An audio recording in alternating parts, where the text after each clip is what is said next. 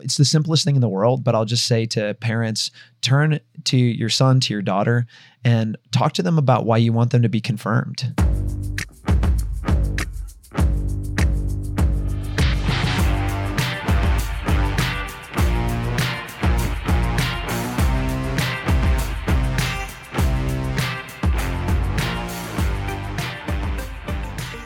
Welcome, ladies and gentlemen, to Every Knee Shall Bow, your weekly Catholic podcast on evangelization. I am not joined by my regular co-host, Dave Van Vickle, Dave the Party Van Vickle. I am instead joined by staff writer at Ascension Press. Staff writer? Is that the title, staff writer? Did I get it right? That's what they call me. Staff writer, there you go.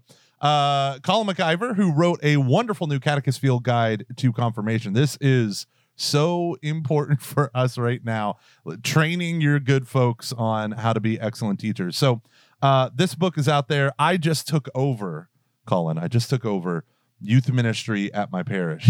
And so when they said, do you want to interview Colin about his new book? I said, absolutely. Can I have a sample? Because I need to steal everything right now. So how are you? Let's I haven't seen you in about 2 years, maybe?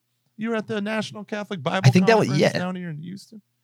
Yeah, that's right. Yeah, I was down in Houston for that a couple of years back. I think we did a webinar like over the summer though. So we did the webinar. I forgot about that. Yeah, that was fun. Digitally saw each other. Yeah, that's true. So, what are you up to right now? What are you doing? How's life? We were at Franciscan together a little bit. We didn't hang out all that much because you were in a weird household. But I mean, what are you up to? Yeah, now? I was only there for actually 9 months. So, really? Let's see. Right now, I transferred in as a senior, so I was there from just like a September to a May. Yeah, and rode off into the sunset to Louisiana. But right now, so actually for a bunch of years, I've been I'm at St. Scholastica Academy where I'm sitting right now. So I am the campus minister at an all-girls Catholic high school. And part-time, I work in a parish. This is probably the story of a lot of people who work in ministry where you're like, I do this and I do this and I change the sanctuary lamp and I fold up tables and chairs and stuff. But also at my parish, my title there is youth minister, which is part-time. And a lot of what that is confirmation preparation and things that are associated with that. So that's been going on for a dozen years. Confirmation prep is one of my passions. I see sacramental prep as super important for the work of evangelization. And I think this may be the case everywhere, but especially in Southeast Louisiana, there are so many people that still go through sacramental preparation, but they're kind of hanging by a thread Catholics. And it's an opportunity where you have kind of this captive audience that they're there for the sacraments, and maybe in part because they think it's a rite of passage, but you have an opportunity to evangelize and draw them fully into the life of the church. So that's always my hope and aim and goal. And I do some stuff for Ascension too. Been working on writing resources and helping to hopefully train and facilitate training for folks for probably more than a decade now. That's awesome. Yeah. I always have a love-hate relationship with confirmation because where I'm at, confirmation is sophomore year of high school. Yeah. And it's so funny because it's a year-long class. You have to have a prereq year in high school. So ours was Life Teen. You had to have good enough attendance for that in order just to get into the confirmation prep program. And then through it's a classroom model. It's fairly well developed. And then we do a weekend retreat. And that's, it's such a highlight for so many people. We used to have to do 2 retreats because we had almost 300 kids signed up, and you couldn't do it in one place. But then we found a campsite big enough for 175 kids in confirmation prep, 300 or an additional 100 adults like all these extra people that we had helping out. And it was wild, but so many of those kids are so angry that they don't want to be there in the first place. We've robbed them of an entire weekend and it's only about Jesus-y stuff. Right. So it is a nonstop battle with these kids. And the funny thing is that their parents have no idea. Their parents have no idea how much their kids hate it. Have you been running into that, or are your kids all like super holy? Oh no, definitely. Yeah, I mean, it's a combination. So what's a little unique in my parish is that a lot of our candidates are also students in Catholic schools, but that obviously is not a guarantee that they are thrilled about being there. As a matter of fact, sometimes they're like, well, if I'm doing like 5 days a week of like a theology class, why do I have to do sacramental preparation in a parish? And you have to kind of get it into their heads. Well, because your parish is your spiritual home, and are you too good for your home? That kind of thing. But one of the things I'll focus on here that I've kind of discovered through the years is I think like the main goal is to get more to the parents than it is to the candidates. And always, I think in where we're at with COVID and with the limitations of what we can do in terms of in-person ministry, we're kind of forced to take a deeper look at what we can be doing to empower parents to embrace their primary role as catechists. And of course, for them to do that, they have to themselves like be catechized and they have to want it. So that's always been a thing that I've thought a lot about, but especially this year, like we start off with a meeting with the parents and the candidates, and it's the simplest thing in the world, but I'll just say to parents, turn to your son, to your daughter, and talk to them about why you want them to be confirmed. And it should be an easy, basic kind of conversation, but oftentimes it hasn't happened yet. And then I'll say, all right, candidate, turn to your mom, to your dad, and tell them how you feel about being here. And sometimes that goes over like a lead balloon, but it at least provides an honest start. And I found that to be helpful. And one thing I think that overnight retreats are absolutely indispensable. My own like high school conversion experience was at a Steubenville conference, and probably a lot of people listening have a similar kind of story. I was like a punk teenager. Somebody stuffed me on a bus. I was resistant. Jesus was in my face. I cried. My life changed. But I think that maybe for that confirmation captive audience, starting with a day or starting with a few hours may not be a bad idea. So we were kind of forced to do that this year, and I found it to be pretty helpful. I also have a neighboring youth minister who runs an incredible retreat every year, and my students always come back and they're totally zapped, and I love that too. But I think maybe there's something to be said about like kind of small bites at first. Yeah. So when talking about working with parents, what are some of the things that your book talks about why candidates and parents might be seeking confirmation? What are things that you're seeing more or less from where you're at? Like, why are they there? Okay. So in writing the field guide, one of the things that I wanted to do was just to kind of lay out a little bit of kind of a diagnosis, things that most people have sort of observed, but maybe haven't put their finger on. It's kind of a Walker Percy thing. He's one of my favorite writers, and he was from right here in Covington, Louisiana. He kind of has this thing about you walk into a doctor's office, and before they even give you a prescription, if they can name what you're dealing with, you feel a little bit better. So one of the things that's in the book is to identify why parents and candidates are signing up for your program in the first place. And then we kind of go through, well, what's wrong with that? But what's right about that? What can you build on? So we'll kind of start off with a lot of parents are seeking for their candidate to be confirmed because they want them to be married in the church later, and they want that to be a door that's open to them. And obviously what's wrong with that is it's treating sacraments like, little carrots on the end of a stick, and it kind of ignores the deeper end of sacramental life. But what's right with that is, confirmation in rooting you more deeply in your identity in Christ and in equipping you with the gifts of the Holy Spirit is actually great marriage preparation if received properly.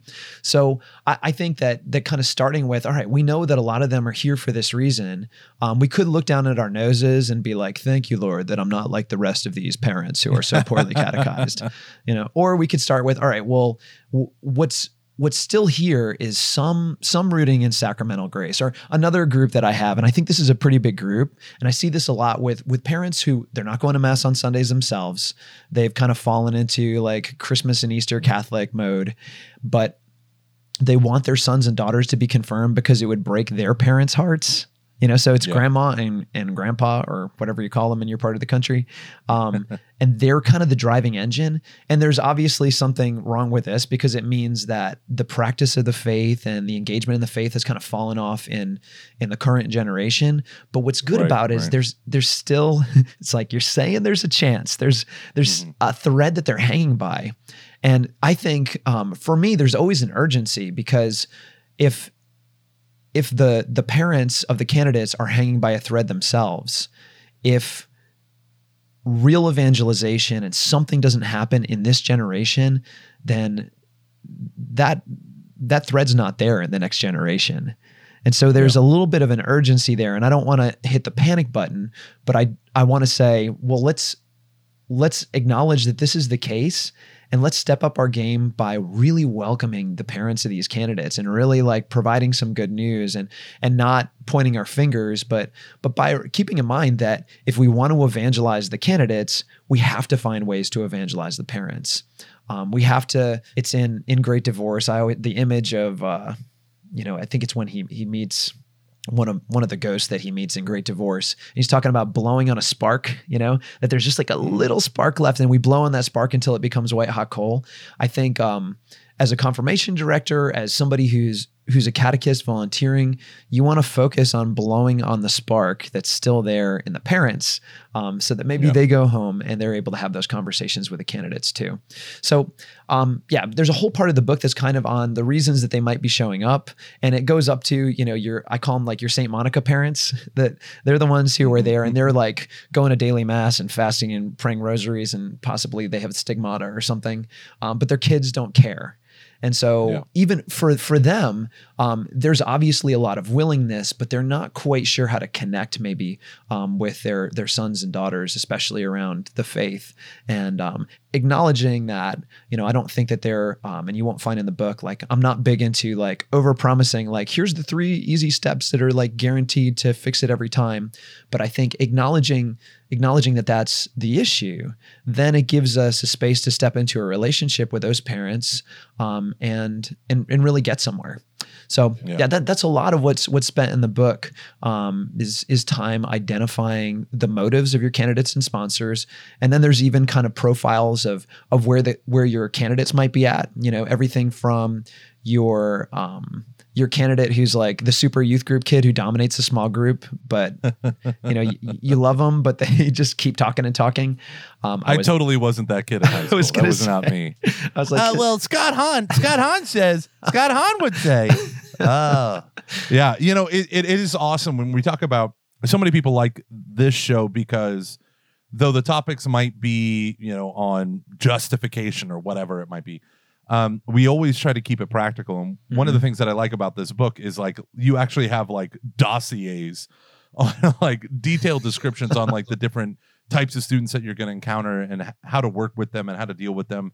The same with the parents. And when you are a catechist for confirmation, especially if you have a high school program, I think you use the word urgency. It's so important because in so many ways, this will be the last time they are a captive audience. And many of them, if the studies are borne out in your own parish, they will not come back for marriage preparation. You will never see them again, especially if their parents don't go to Christmas and Easter or anything in terms of church. And oftentimes you'll see them when there's a horrible crisis. Yeah. Right. So the goal of confirmation preparation in so many ways is fueled by panic.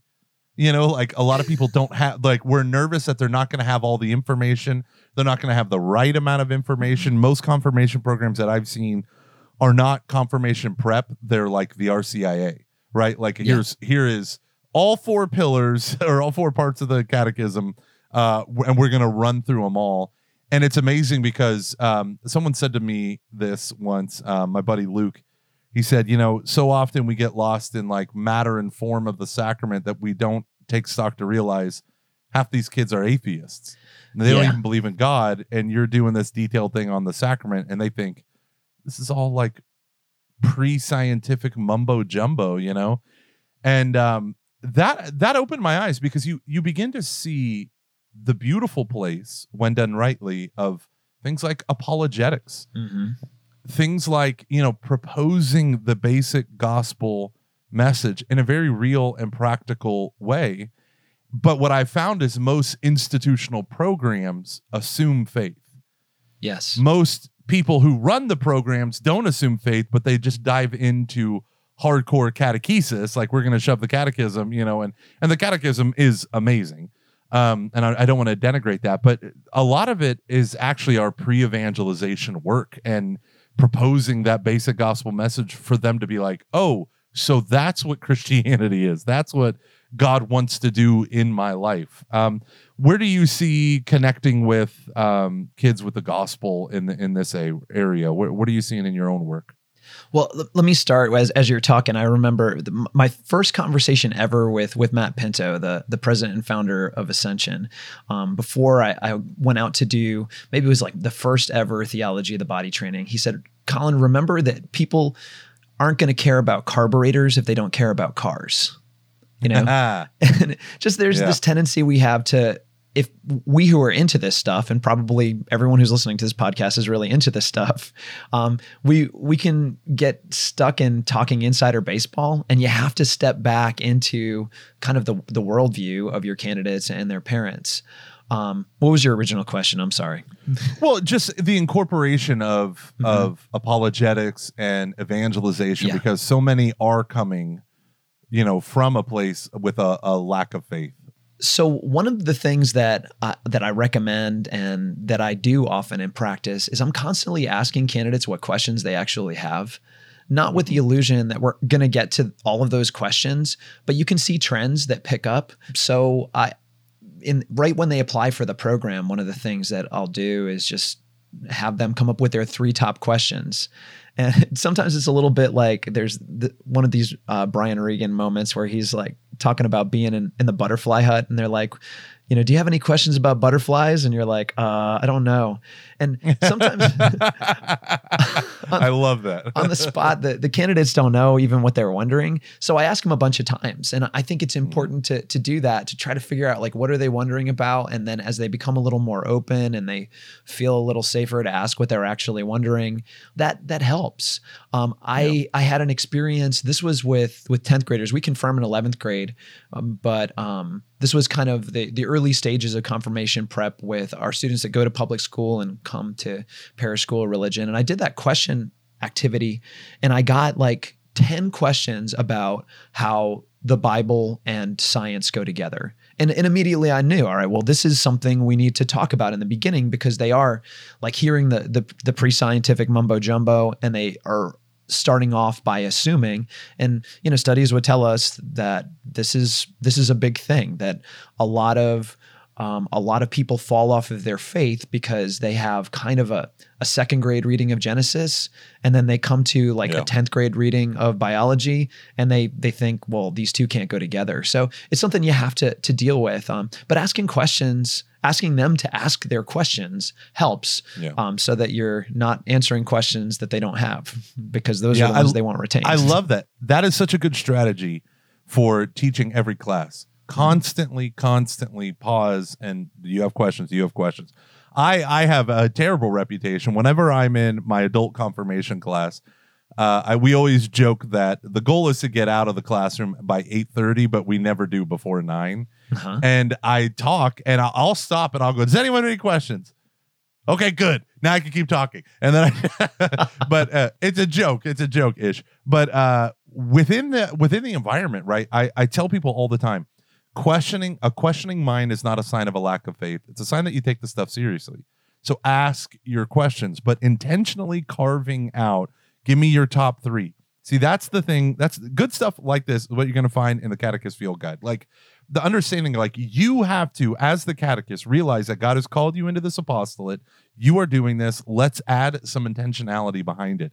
If kids are coming from an atheistic, agnostic, or I just don't care background, there are different ways that we can intentionally approach this to break them out of their, hard exterior that they, this wall that they put up between you and faith, or you and Jesus, or, whatever it might be. Now, these are the things that catechists ask me. So you want to talk about your top questions. These are the things. How do you deal with the jerk? How do you deal with the kid who's, I mean, you're a seasoned teacher, right? How do you deal with the kid who just delights in pushing teachers' buttons? What do you do classroom management style? Let's pretend we're not doing a flip digital anything, blah, blah, blah. Yeah. We're in class. How do you deal without choke slamming them? The good old days when you had behavior problems that you couldn't mute. Yeah. Yeah, no kidding. So the recommendation that's there in the field guide is to find a way to talk to that candidate one-on-one and to encourage. And I go back to a story that somebody told me at a training. It was a catechist who was about to blow up at a kid who was absolutely just like disruptive every week, was, just completely making every small group a train wreck.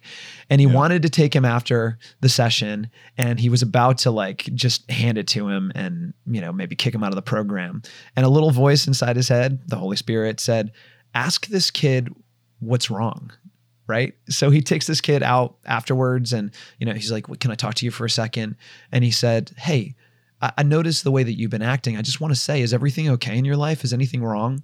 And I'm not saying this is going to happen every time, but in that specific instance, all of a sudden this kid, snotty tears is spilling about like what's happening in his home life. And now I'm not guaranteeing that will happen every time, but it does highlight that when a candidate is really acting out, there is most often a reason and a route to get to. And you probably won't get to it in that first conversation where you say, what's wrong?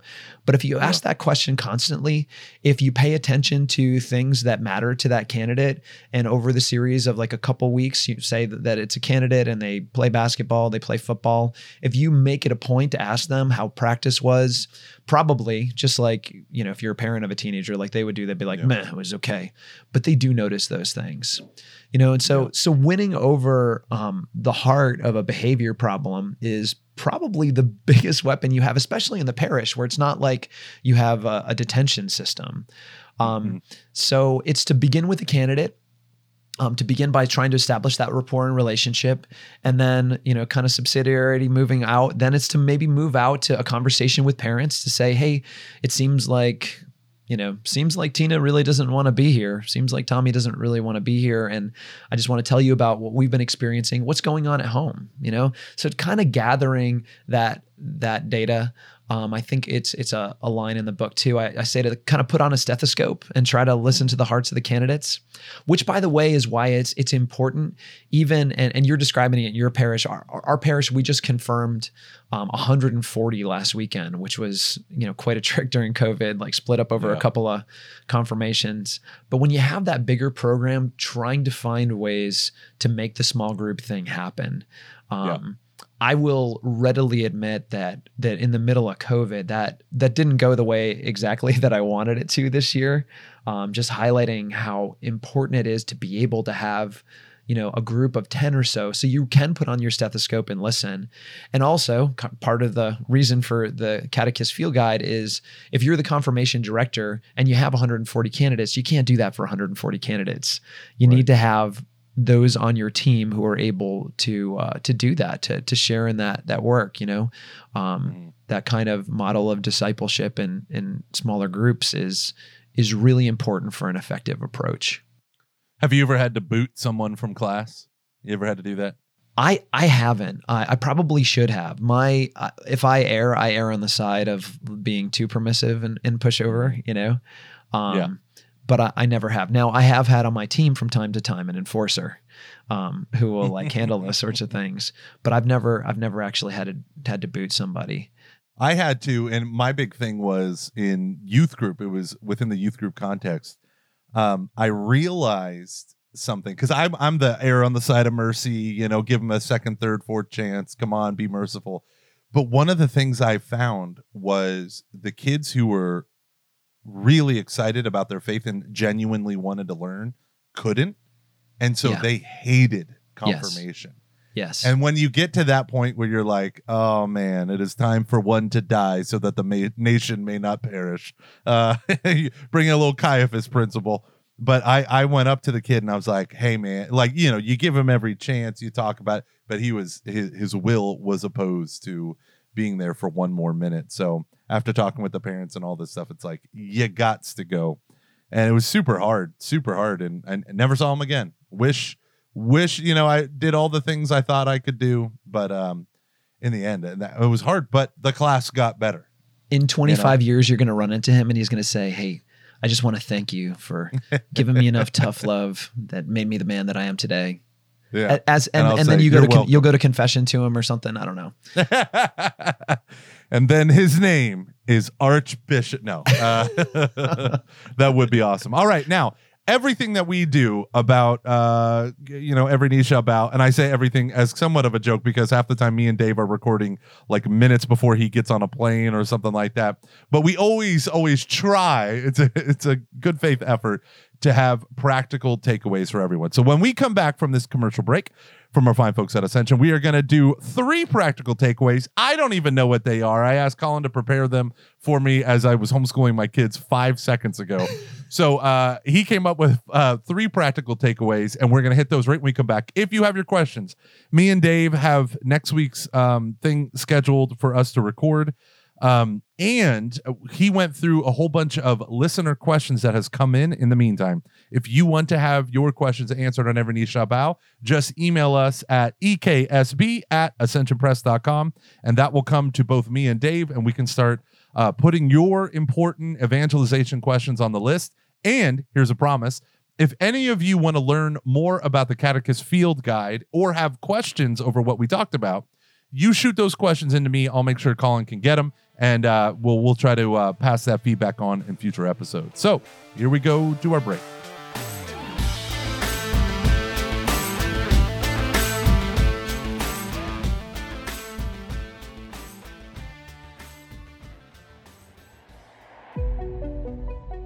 $2,000 ago, Jesus Christ chose corrupt, broken, imperfect, sinful men to be the foundation of his church.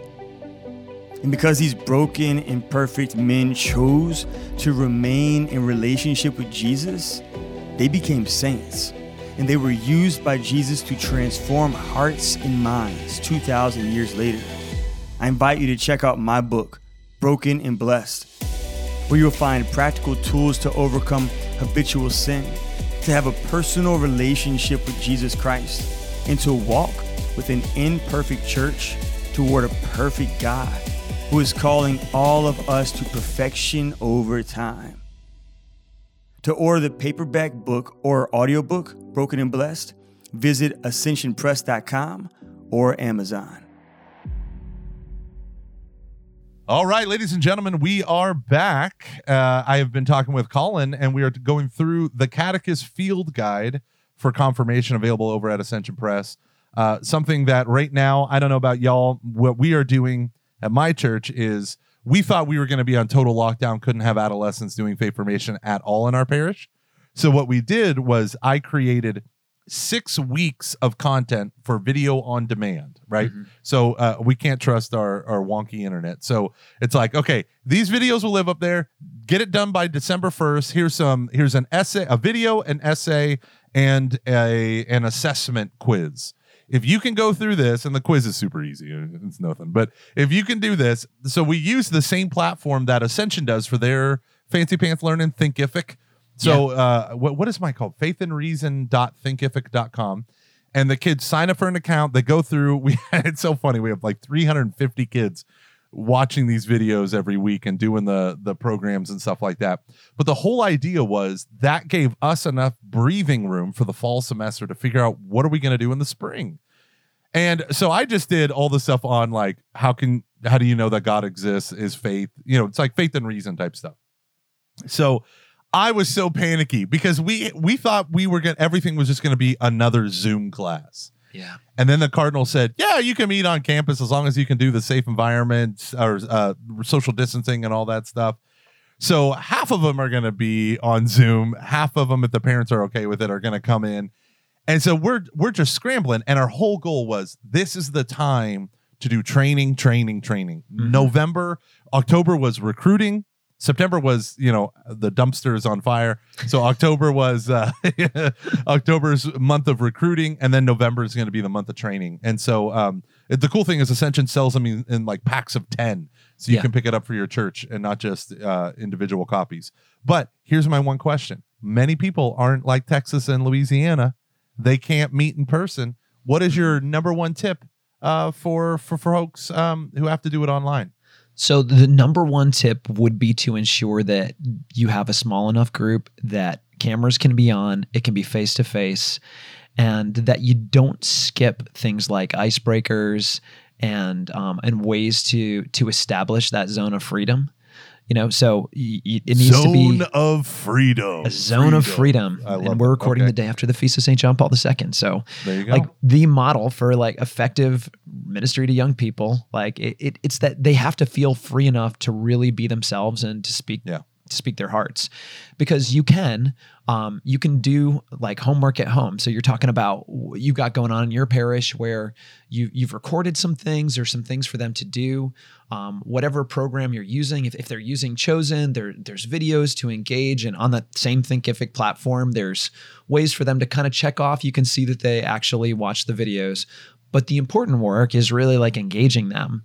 And if that's happening on Zoom or Google Meet or Skype or whatever platform you got, you want to make sure that it's face-to-face, that it's friendly, that you don't have like 100 people on a call, So if you're bigger than a Brady Bunch screen, then you want to rethink it.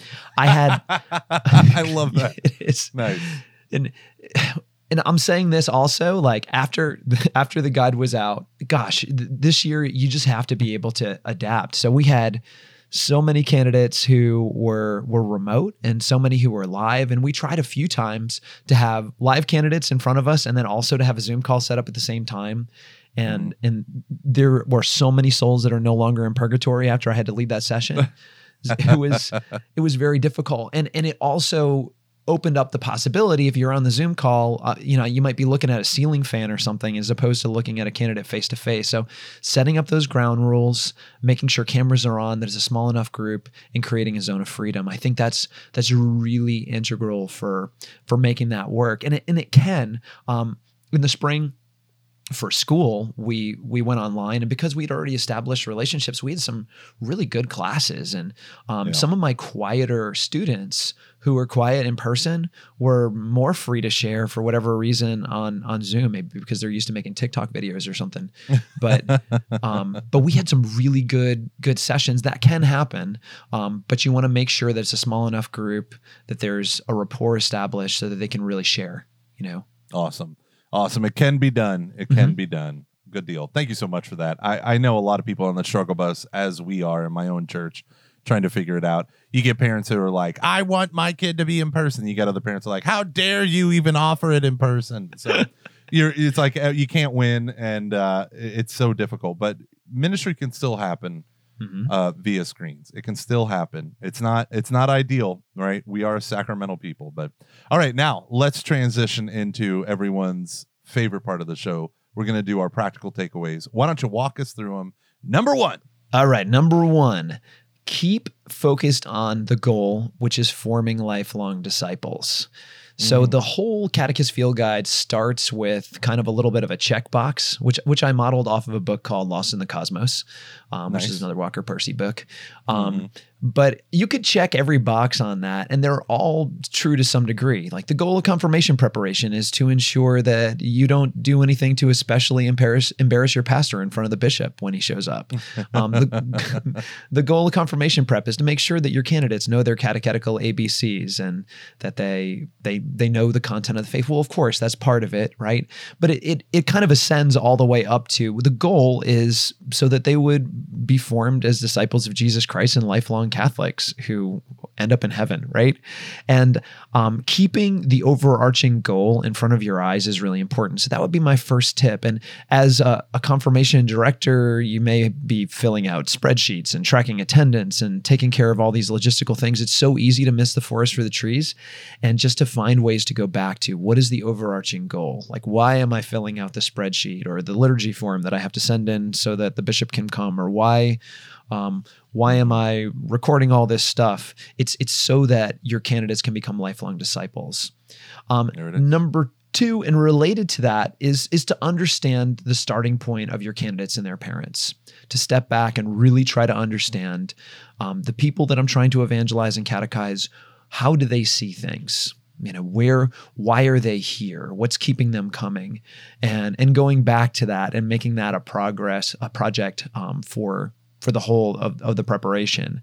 I have behind me, I teach in a school that has Benedictine heritage, and right out of the rule of St. Benedict is listen with the ear of the heart, and just ensure that you and your team are trained to listen to the dispositions of your candidates and their parents and their sponsors. We didn't talk a lot about sponsors, but that's a whole other thing, because a sponsor could be an honorific aunt or uncle who mom or dad picks, or a sponsor could be somebody to accompany the candidate. So that's also in there too as a big idea. And number three, as a tip, is find ways to empower parents, especially during the pandemic when parents are spending more time in the house with their teens. They may be spending a lot of time in the house with their teens, but the teens may be behind a door with whatever happening on 5 or 6 screens at a time. Encourage and empower parents to be the primary catechist of their child. And part of that deal of being the primary catechist is just learning to love their teenager in the midst of the difficulty and tumultuous life of teenagerhood, and whether teenagerhoodness, whether that's like 6th, 7th grade candidates or 11th grade. So Gomer, in your diocese, they're sophomores here, they're juniors. They have to be a minimum of sophomores. Yeah, and in a lot of dioceses, they're kind of doing like this 7th, 8th grade thing.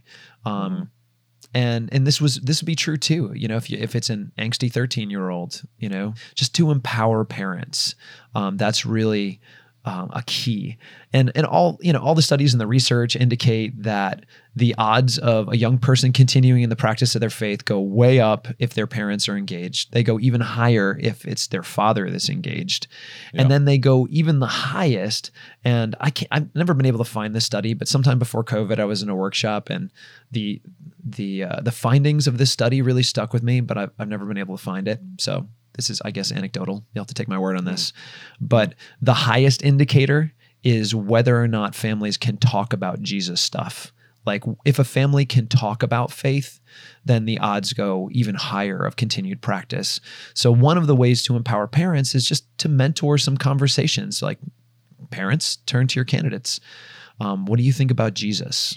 And not a guarantee, but quite possibly that conversation's never happened. Right. And so maybe over a Chick-fil-A biscuit at a morning of reflection, or, over coffee or pizza, you can just simply stand in front of a group of parents and candidates and equip them with the right questions to ask. And it could be a life changer. That's awesome. All righty, Colin, where can people find you if they want to learn more? We'll have links in the show notes to the Catechist Field Guide to Confirmation. But where else can people find you, your work, anything else? So in Louisiana, I sit in the middle of a bayou and drink green tea on a lily pad. No, just kidding. That's weird. And wonderful too. And wonderful. They can find, so C. McIver at ascensionpress.com is my email address. And that's probably the best way to get a hold of me. But I would love to hear feedback, especially if anyone is using this field guide. I'd love to hear about use cases. My kind of hope in laying out the resources would be that there would be kind of study groups. Also that it would be helpful it's written so that if you're a busy person who volunteered to be a catechist and you don't have time to read a whole book, you can open up and read 2 or 3 pages. And every time you did, hopefully you'll be a better catechist. So I'd love to hear feedback on how that's working for you. Cool. And if you're looking for ideas and use cases, I'd love to talk. So CMACIVER at ascensionpress.com. Well, awesome. And like I said, everyone, just whatever podcast app you are using, just go and check out the show notes for it. We got all sorts of good stuff. The people over at Ascension, this episode passes between like 8 people before it ever goes live, which is crazy to me because we don't ever turn them in until like 2 days before because we're incompetent idiots and we're supposed to give them 7 days. And but the whole idea of so many people like have their so if there's no show notes, it's because I turned it in Wednesday morning for the noon release. But they do such a good job, and so you can find links to all this stuff, like we said, over at ascensionpress.com. They will kick you out straight to the page where you can go buy the bulk copies or individually. I'm telling you, people, listen up. We have a beautiful opportunity. COVID can be an opportunity for retraining, grounding people. So many people who were the default people in your ministries now are bailing out, and it's time you can recruit new talent. You can draw on new sources. This is an opportunity. It's not just a horrible, horrible, horrible 2020. There are opportunities. There's gold. You just got to know where to find it. All right, everyone. God bless.